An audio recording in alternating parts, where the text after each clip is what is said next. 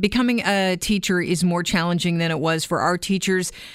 This is a new survey which was conducted by the Elementary Teachers Federation of Ontario in November, at least conducted for them in November.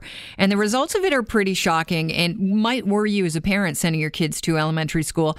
70% of members of the Elementary Teachers Federation of Ontario, that includes public school teachers, occasional teachers, education professionals across the province, now say they have personally experienced violence or have witnessed violence in schools. I think that's something that we probably weren't as used to. I don't recall seeing anything like that when I was in grade school.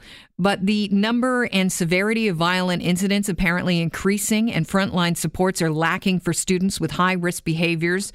Learning, they say, is being disrupted and violence is normalized because of what the Elementary Teachers Foundation of Ontario is saying is an education system that is under-resourced. They are putting the blame on Kathleen Wynne's Liberal government, and they're saying that, you need to fix the education funding formula, and that will start solving these problems. We're joined by Sam Hammond in a matter of moments. He's the president of the Elementary Teachers Federation of Ontario, and he'll be talking a little bit about what he knows about this. But just a few more details here.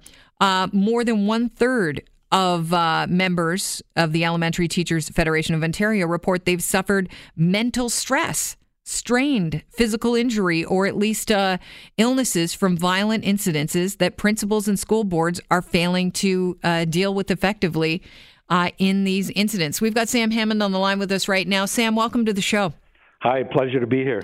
Well, were you shocked by the results of your survey?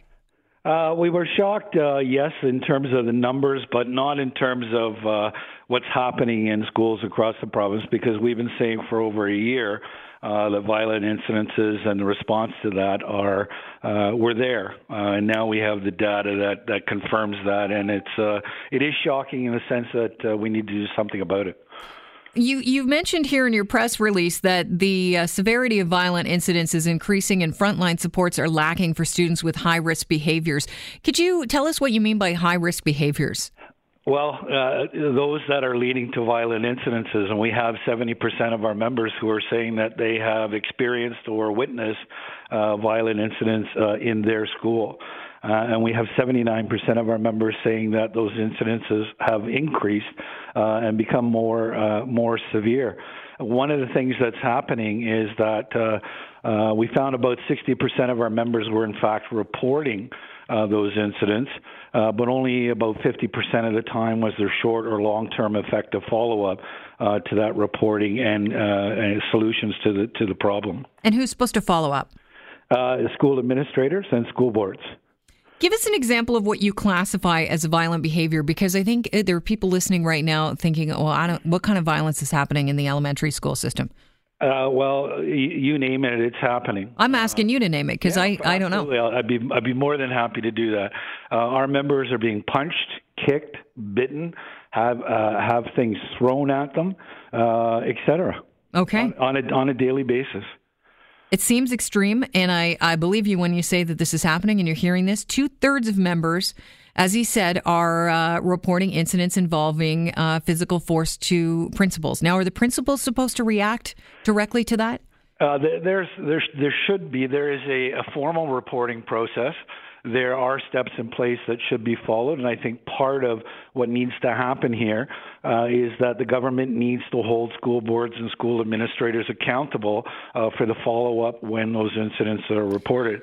But more importantly on this issue, just if I may, outside of that reporting, this government needs to fix the funding formula. As our release says, nothing short of fixing that funding formula, particularly with funding around on-the-ground supports, earlier assessments, educational assistance, child and youth workers, et cetera, is going to even start to help to solve this problem. You need more bodies in the school. Absolutely. Trained bodies.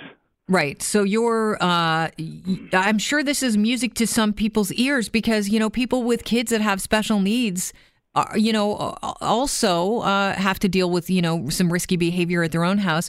They certainly want their kids to be assessed so that they can get the proper people helping them, through their education.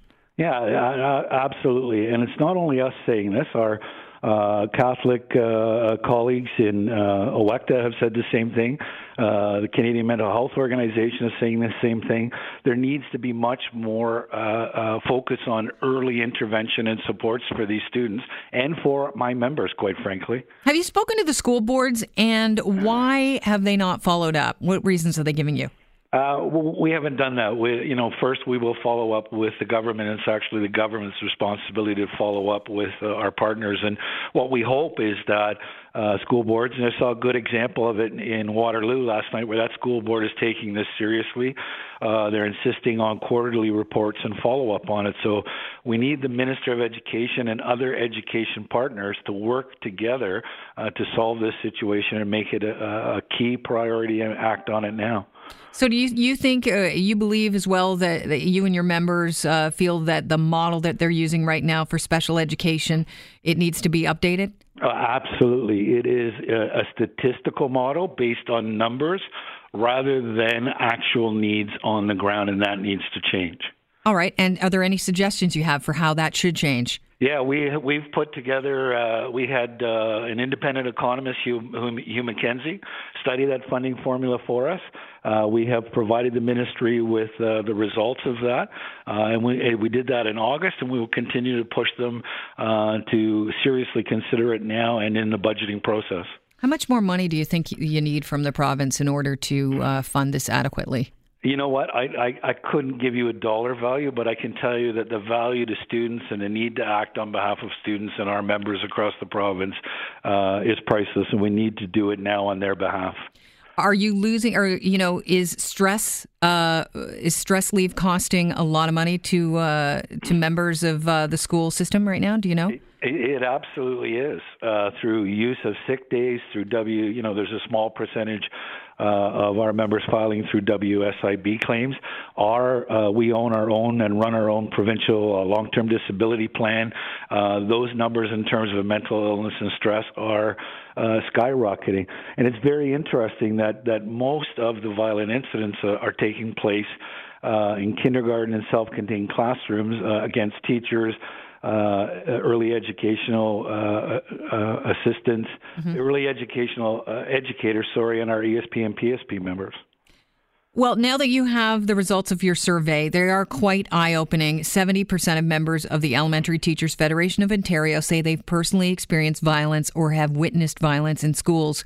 What do you do with that information? What's next? Well, quite frankly, we start knocking on the Premier's door and the Minister of Education's door, new Minister of Education, to get some action on this, to get a commitment, to get an independent review of the funding formula and to get that done ASAP, and to put more dollars into those key areas that we've already talked about. I appreciate your time today, Sam. Oh, my pleasure. Thank you. Thanks so much. That's Sam Hammond,